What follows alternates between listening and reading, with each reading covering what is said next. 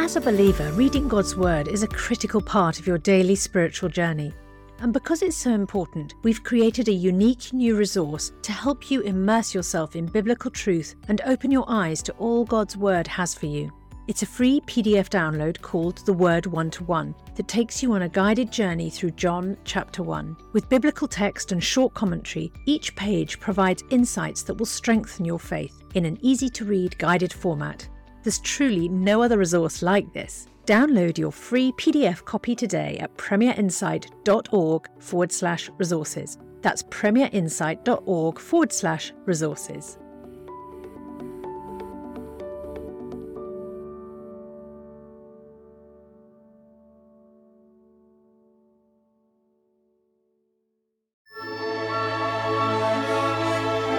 The C.S. Lewis Podcast with Alister McGrath. Thank you for listening to the programme that brings you the thought and theology of C.S. Lewis. I'm Ruth Jackson, and before we dive into this week's show, I want to let you know about a very exciting competition. To celebrate 10 years since the release of Professor Alister McGrath's seminal biography, C.S. Lewis A Life, we are giving away 15 copies, one for each chapter of the book, courtesy of the publisher Hodder Faith. To be in with a chance to win, visit premierunbelievable.com/C.S. Lewis book and sign up to our newsletter. This link will be included in the show notes, but here it is one more time. premierunbelievable.com/C.S. Lewis book. But now for today's show. This is the 6th episode in our series on the thought, life and legacy of C.S. Lewis, and our focus here is on his conversion to Christianity.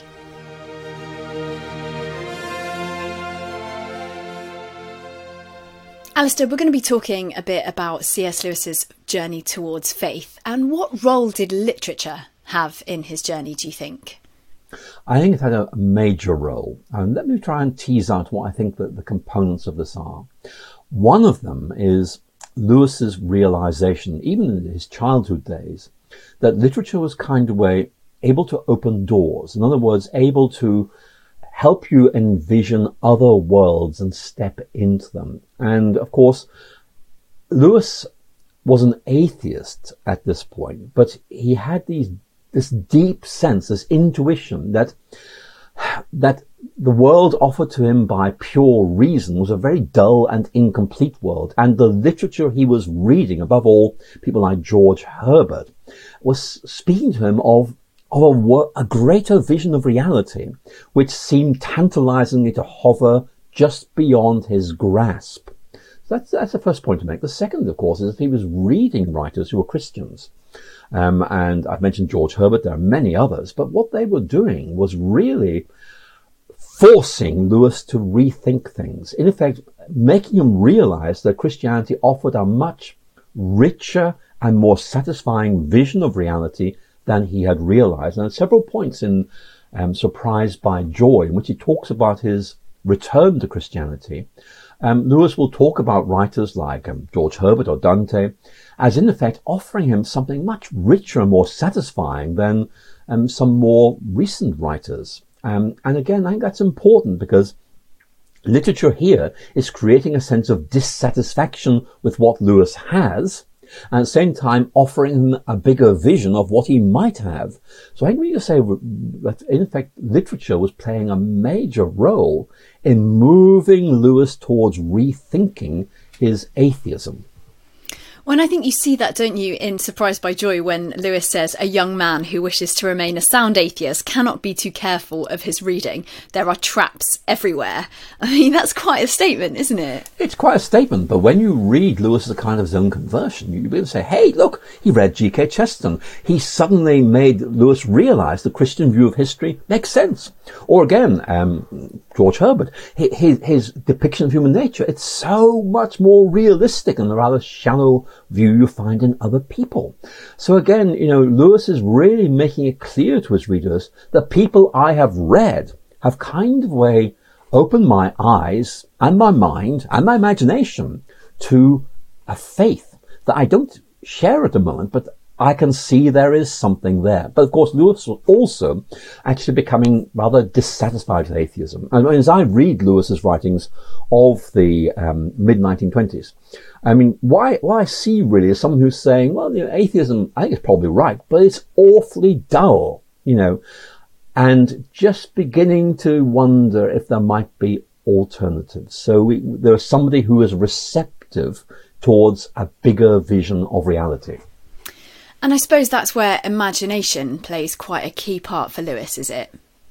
I think it is. Lewis was aware that his reason was offering him a rather dull, a rather bleak account of reality, was the imagination saying there is so much more there to discover. It's just beyond your reach, but you can stretch out and find it.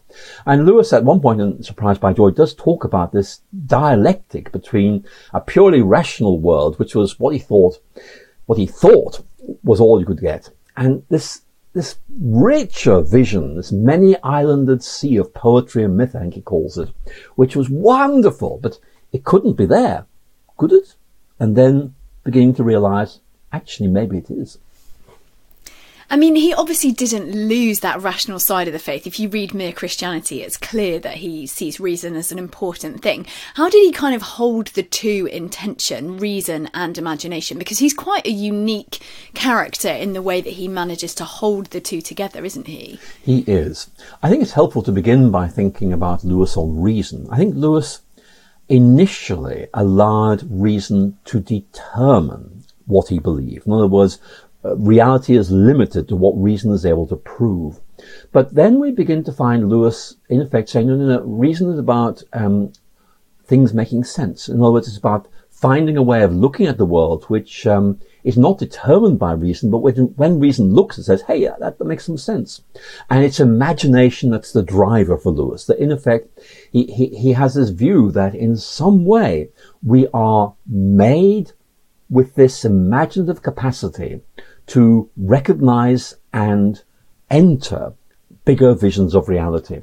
So what we find in Lewis from the late 1930s onwards really is this very strong sense that Christianity gives us a better way of imagining our world which makes rational sense, both in the sense of giving us a deeper understanding of a world, but also something that can be defended by argumentation. And that's exactly what we find in Mere Christianity, the interplay of reason and the imagination. I would call it sort of enriched vision of reason or something like that, to try and capture the fact that Lewis does not stop being a rational person, but nevertheless, in effect, is able to enhance his rationality by an appeal to the imagination. And the result is Lewis has a very wide readership, embracing those who both like reasoning and those who think the imagination is really important. And so do you think for Lewis it was both reason and imagination that played an important part in his conversion, or do you think there was one over and above the other? It's hard to say. I think they're both involved. I've often tried to kind of allocate percentages to each of them, but I think it doesn't really work like that. I think what you can say is that Lewis was aware that the deep sense of emptiness he so often experienced, which he calls joy, is not something that is simply bad news. You can't fulfill yourself, but it's good news because it's saying you cannot sort this out by yourself. But the good news is there is something that you can apprehend, which once you've apprehended it, in effect fulfills you. And he talks about God shooting arrows of joy to create the sense of emptiness and longing for something that really satisfies. And of course, that is what God does when God is discovered and embraced. And Lewis came to believe in God before he sort of became specifically a Christian. So what was the means by which his kind of general theism came about? And then, I'm aware this is a huge question, but what then moved him from that kind of general theism towards Christianity specifically? Well, that's right. I mean, there are two stages in Lewis's conversion. One is regaining a belief in God, and the second is shifting to a belief in Christianity. And there are different stages. The first stage, Lewis says, took place in Trinity Term 1929. I think it happened in Trinity Term 1930, but don't worry about that. And that really is, in effect, this God idea makes sense. And it's very, very clear that Lewis is saying that belief in God, I'm emphasizing the word God because Jesus doesn't really come into this very much, in effect makes sense of things, and also it accounts for the fact that I have this sense that reality was kind of way imposing on me.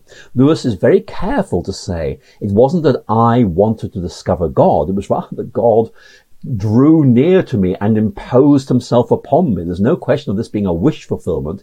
If anything, Lewis was very clear he didn't want this to happen. He says that this idea that we want to find God is a bit like saying that, the mouse wants to find the cat. He's very clear this is not the way it was.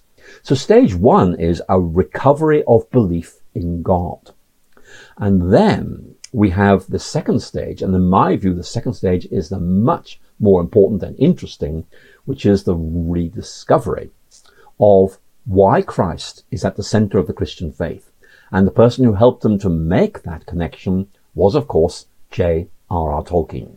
We'll get to that in a minute, but just going back to what is sort of Lewis's upbringing in Protestant Ireland, I mean, what would his faith have looked like as a child? Do you think he would have had a genuine faith, or was it a kind of nominal faith that he inherited from his parents? What would that have looked like? Lewis does suggest he had some kind of childhood faith. And as I read Lewis, this makes me think it was unarticulated, that it was a sort of, not so much a carefully reasoned thing, but rather a sort of basic sense. There's a God out there, and I can trust that God. And his understanding Christianity would simply have been creedal. That in effect it was statements of belief, which don't appear to have made any really deep connections. So there wasn't anything of great depth there. And the problem is, if your faith is not of great depth, then it just withers over time. And that's what seemed to have happened to Lewis. When he went to school in England, I think we can safely say that any faith Lewis had simply faded away altogether.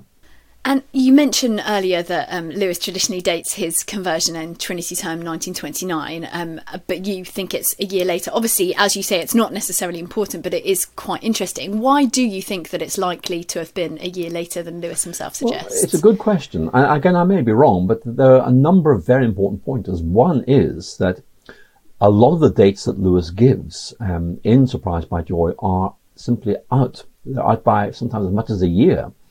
So Lewis is notoriously unreliable about dates. And in fact, his brother once declared publicly that C.S. Lewis was just useless when it came to dates.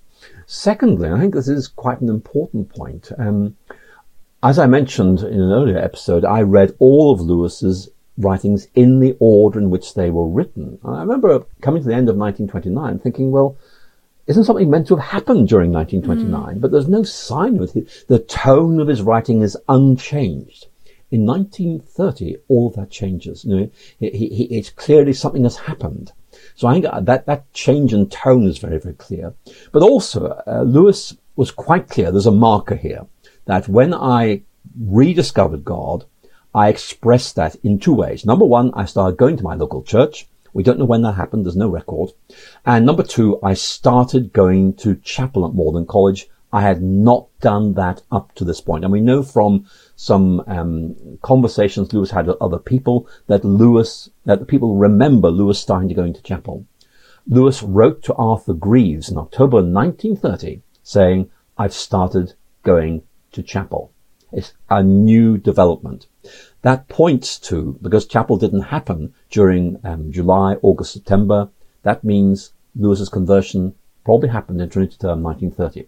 But hey, the key point I want to make is this doesn't make a huge amount of difference. I mean, the key thing is Lewis was converted, and that it's a real conversion, and that from that base, he's able to move ahead with this remarkable output of very important literary works. One of the things that Lewis says in Surprised by Joy is that he had no idea that there had ever been or ever would be any connection between God and joy. I mean, why does he say this, and why does that change so much when he begins to discover that actually there is a connection between God and joy? I think it's to do with Lewis's idea of what Christian belief is. And at this stage, Lewis tends to think of Christian belief propositionally. He needed someone to tell him that the primary emphasis of Christianity is a story that is told that captures the imagination. And from that, you develop doctrines. Lewis thought doctrine was primary at this earlier stage. So in many ways, Lewis just saying, well, the Christianity is about these beliefs. What what's that got to do with joy, with wonder?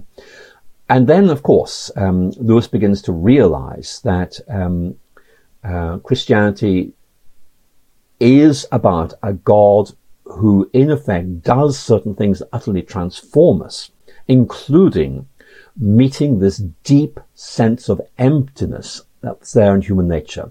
So Lewis begins to realize that this sense of emptiness, unfulfillment, dissatisfaction within him is actually an indicator of what he is missing, and that God is the only one who can fill that gap. So it's a bit like Pascal's discussion of this God-shaped gap or abyss within us. So I think Lewis's realization of that really solidifies after his recovery of belief in God. But it doesn't by itself take him to rediscovering belief in Christ. Well, we've touched on this quite a lot already, but an interaction with J.R.R. Tolkien seems to have been instrumental in his final move towards Lewis's final move towards Christianity. Do we know what happened during this long night talk? Well, we do, and happily, it's all to do with Arthur Greaves, because Lewis and Arthur Greaves, kept up a correspondence, and Lewis wrote 2 letters to Arthur Greaves after this conversation. One was very brief, saying, "Hey, I just had an illumination. I can suddenly see what this is all about." And then, I think 2 weeks later, a very long, detailed letter, which goes far beyond what we find in Surprised by Joy, telling us precisely what Tolkien and Lewis talked about and why it changed Lewis's mind completely. So let's try and imagine this. If you know Malden College, you'll know it's right next to the river in Oxford, River Cherwell, and it has a beautiful circular walk, some of which runs by the river. And Lewis and Tolkien and their friend Hugo Dyson walked around this path a lot on a Saturday evening in September 1931, talking about myth. What I mean by myth, let's be quite clear, is not something that was invented or anything like that. It's about stories that are able to capture the imagination and set out a worldview. And what Tolkien in particular brought out was that Christianity is like a myth. It's a story that captures your imagination and allows you to build a vision of reality. But Tolkien then said, there's another thing. This is a true myth, which explains every other myth. In other words, it has the form of a myth, but it's real, it's right, it's true. And what Christian doctrine is intellectual reflection on this story. So the story comes first, then doctrine. And this transformed it. Lewis suddenly said, I get it, and tells Arthur Greaves in great detail what he found in this. And it's obvious it's changed him completely. And it's a wonderful letter. And it's interesting, in Surprised by Joy, Lewis talks about Tolkien helping him over the final stile, the little steps over a fence. But in the letter, it's absolutely clear Tolkien has been crucial to Lewis's conversion to Christianity, but also in giving Lewis a vision of how stories can serve an apologetic purpose. So Tolkien is really, really significant. And of course, with this rediscovery of the role of Christ as the centerpiece of the story that is being told, Lewis can suddenly see why Christ is right at the heart of the Christian faith. And what's interesting is that Lewis doesn't actually refer to the Bible all that much in his writings, but the passage that crops up quite a lot is the prologue to John's Gospel, the first 14 verses of that Gospel, actually first 18 verses of that Gospel, in which he talks about Christ coming into the world, the incarnation, and enlightening the world. And Lewis sees this as a paradigmatic statement of the central insight that this is the action of God, the story of this action of God in Christ. And once you grasp that story, everything radiates outwards from it, which is why Christmas is such an important event in C.S. Lewis's liturgical calendar. So how did Tolkien's way of thinking about myth and about its kind of Christianity being a true myth, impact the way that Lewis saw pagan religions or other myths? Well, that's a really good question, because Lewis loved pagan myths, and he'd converted to Christianity, rediscovering belief in God, and obviously was wondering if this new allegiance towards God would require him to give up certain things that he was now doing, including his love for pagan myth. J.R.R. Tolkien's insight said to Lewis, these pagan myths are anticipations of the Christian gospel. And Lewis began to realize suddenly that actually this meant he could value these and see them as stepping stones along the way to Christianity, and also possibilities of retelling pagan myths apologetically to help people who were there move into Christian territory. So it was an enormously important insight, because Lewis realized that the great myths he loved in ancient Greece and the Nordic world could be part of his inheritance, and also he could use them in what he was beginning to see as his possible future, which was an atheist who became a Christian and would be able to explain to other atheists why he had shifted to belief in Christianity. And how did Tolkien help Lewis to connect reason and imagination together? Because again, that seemed to be quite a key thing for Lewis, didn't it? It was very key. And I think that one of the things that Tolkien helped Lewis to see is that we shouldn't think of reason and imagination as watertight compartments that did not talk to each other, or even worse, that contradicted each other. Rather, he saw, if you like, the Christian idea of being created in God's image as giving you an intellectual framework that brought together reason and imagination. And for Tolkien, the image of God is really about kind of giving us an imaginative template, which means that the stories we tell are kind of recollections or retellings of the story of God. And actually, Tolkien expressed this in a poem called Mythopoeia, the making of myth, which he seems to have dedicated to someone who initially thought myths were awful. And it's dedicated to a certain person with the initials CSL. I wonder who that was. Lewis seems to have had some significant moments in his faith journey during actual journeys, and one such journey was on the way to Whipsnade Zoo, wasn't it? Would you share just a little bit about what happened on this journey? That's quite right. I mean, Lewis very often found that a journey in which he was thinking about something else. In other words, he was not driving, he was being driven. It kind of just let him sort of relax and play with ideas. And certainly one of these moments happened on a journey to Whipsnade Zoo. We don't know the full details.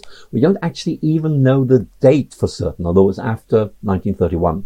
And what happened was that it was as if Lewis had thrown a lot of intellectual pieces in the air, wondering how on earth they connected.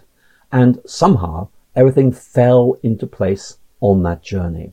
And Lewis suddenly realized how the idea of the divinity of Christ brought everything together. So for me, that's a final stage of Lewis's conversion to Christianity, seeing how everything fitted together. But I want us to emphasize that idea of throwing up pieces into the air and then finding, for some reason, that they come down to earth, but in a way that's connected. Because what Lewis is saying is Christianity is the big picture, if you like, a way of bringing together things that are otherwise disconnected and disorganized into a coherent whole. And in many ways, Lewis's crystallization of these insights, the realization that the idea of incarnation brings all of these things together into a coherent whole, is integral to Lewis's vision of Christianity. Christianity is about making ourselves and our world whole. It gives us this vision of Christianity that brings everything together. And for Lewis, that's really important. And actually, it's a central theme in Lewis's Christian apologetics. mean, obviously Lewis got to a point where he saw Christianity as a good thing, full of joy, all of that. But he does initially describe his conversion, at least to theism, as he talks about being the most reluctant convert. Why do you think there is that reluctance in Lewis's conversion? Because for most people, becoming a Christian is kind of a positive thing, but he seems to do it almost against his better wishes, doesn't he? Well, Lewis repeatedly makes the point he wants to be his own person. He does not want to be subservient to someone else. And in Surprised by Joy, he talks quite a lot about God as the great interferer, someone who would in effect make him do things he didn't want to do. And Lewis therefore wants to resist this. He wants to stay in control.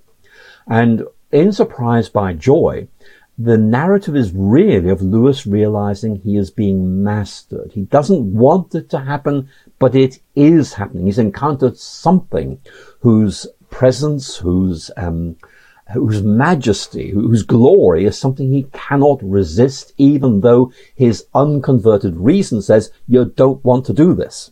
So if you like, we're seeing a struggle between the unconverted Lewis, who wants to remain independent, and an encounter with God, which is going to transform Lewis, and Lewis doesn't want to be transformed. Then transformation happens. And that is really when things get very exciting. Do we know anything about Warnie's faith? Because there's a sense, isn't there, in which they both begin to go to church at a similar time. Do we know what happened in Warnie's? We don't know very much, but what we do know is that Warnie also appears to have come back to faith. Now, in Warnie's case, it was while he was serving in the British Army in China. And from what we know, Warnie went to visit a little church in China and had some kind of experience there, which spoke to him of God's presence and was the beginning of his conversion. What's interesting is that both Lewis and his brother were converted around the same time, unknown to each other for some time. So something's going on. Did they not communicate to each other then? Oh, they did eventually, but this was communications between China and England were not good in those days. And we're going to be exploring much more of this over the next few episodes. But what impact did Lewis's faith have on his life, his relationships and his writing? I'm aware that's a huge question. Well, it changed Lewis. Lewis himself says that one of the things that his conversion changed in his life was his habit of keeping a diary. As a Lewis scholar, I wish he'd kept keeping the diary because it made my job as a biographer much easier. But Lewis says, look, it's self-absorbing. It's not something I feel I need to do anymore. What does my life matter? I want to get on with writing other things. So if you like, instead of writing about himself in his diary, Lewis began to write the kind of works, beginning, of course, with The Pilgrim's Regress, which he wrote during his time back in Belfast with Arthur Greaves. And that's a wonderful book. But he began to shift from writing about himself to writing about God, but using the techniques and insights he had gained through his conversion. And what about in Lewis's relationships? Because obviously people like Warnie had also come to faith, but people like Mrs. Moore still remained an atheist from what we know up until her death. So would the dynamic have changed now that Lewis had come to faith? Well, the dynamics of various relationships changed. Lewis became much closer to Tolkien. That was very, very clear. They had much more to talk about now. But Lewis's relationship with Mrs. Moore was affected by this because Mrs. Moore made it quite clear she was not interested in this. Now, this may seem not a major point, but it is actually quite significant because later in his life, Lewis would say that his inability to move Mrs. Moore towards faith really called his own confidence in his ability as an apologist into question. So if you like, Lewis was unsettled by Mrs. Moore because he felt that the people closest to him who he tried to convert didn't. And that meant not that the gospel was inadequate, but that he was inadequate. So I think there's a serious issue there. But basically, he and his brother got on splendidly. And in fact, as you will know, when the Inklings began to originate, the three original members were Lewis, his brother, and J.R.R. Tolkien. In other words, the guys who kind of way had all been there in the early 1930s, and then it began to expand subsequently. Well, we're going to talk a lot more about the Inklings, but just finally, as we finish this episode, do you think there was a sense in which his conversion towards Christianity perhaps lost him some respect or authority among the sort of scholars in Oxford? I think people were astonished by Lewis's conversion. We have a record of this from an American philosopher, Paul Elmer Moore, who visited Oxford around the time and spent some time at Malden, and records that people were talking to him about Lewis's conversion and the fact he was now going to chapel, which they saw as being astonishing. So I think that it was a cause for discussion and perhaps almost scandal. Here is this guy who suddenly changed radically. What's this all about? So certainly it was being noticed. And Lewis, I think, began to lose friends at Oxford as a result of this, but actually really it became difficult only in the late 1940s when people felt that his popular writings as a Christian were interfering with his role as a scholar. He ought to be writing scholarly works rather than stuff like, the kind of stuff he was coming out with, like Screwtape Letters. People just felt this wasn't really appropriate. But yes, Lewis's change was noticed, and for a lot of people, it was surprising, even scandalous. Alister, thank you so much. A pleasure. Thank you. Thank you for listening to the C.S. Lewis podcast with me, Ruth Jackson, and Professor Alister McGrath. And don't forget, we're giving you the opportunity to get a free copy of Alister's seminal biography, C.S. Lewis, A Life. To be in with a chance to win, visit premierunbelievable.com/C.S. Lewis book and sign up to our newsletter. That's premierunbelievable.com/C.S. Lewis book. Thank you for listening, and see you next time, where we'll be hearing more from Alister on the thought, life and legacy of C.S. Lewis.